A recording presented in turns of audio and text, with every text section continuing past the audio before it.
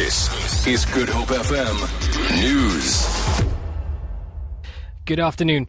Africa's largest law firm says corruption is a major risk to governments and corporates and needs to be managed effectively. Head of E&S Africa's forensic department, Stephen Powell, has presented the results of their annual survey in Cape Town. 88 organizations on the continent and Mauritius took part in the survey.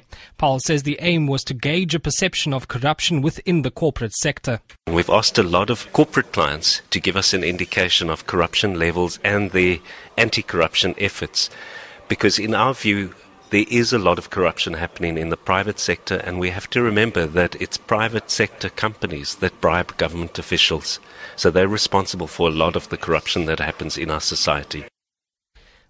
Firefighters have responded to a fire at a double-storey office block in the City Bowl. Cape Town Fire and Rescue spokesperson Theo Lane says the building in Union Way next to the Lady Hamilton Hotel in Gardens was previously a residential block.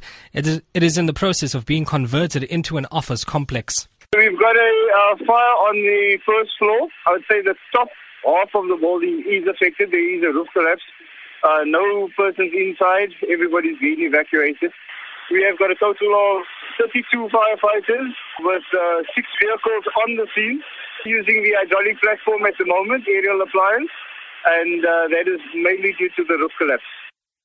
Western Cape Economic Opportunities Minister Alan Winde says the citrus industry plays a key role in creating employment. Citrus exports from South Africa to the United States have increased more than 7,000% over the past 15 years through the American African Growth and Opportunities Act. The trade agreement has recently been extended for another 10 years.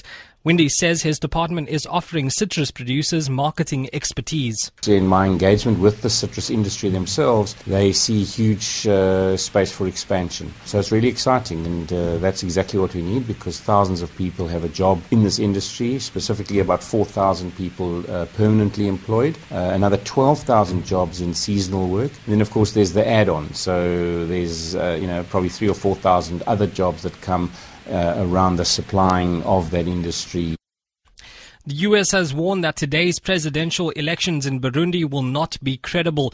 The U.S. Department of State says in a statement that harassment of the opposition and a crackdown on media as well as ordinary voters have undermined the legitimacy of the poll.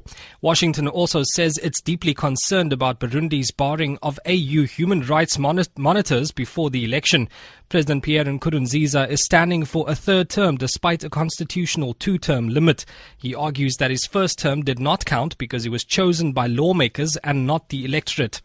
On the currencies market, the rand is trading at 12 Rand 35 to the dollar, 19 Rand 21 to pound sterling, and 13 Rand 47 to the euro. Gold is trading at $1,106 an ounce.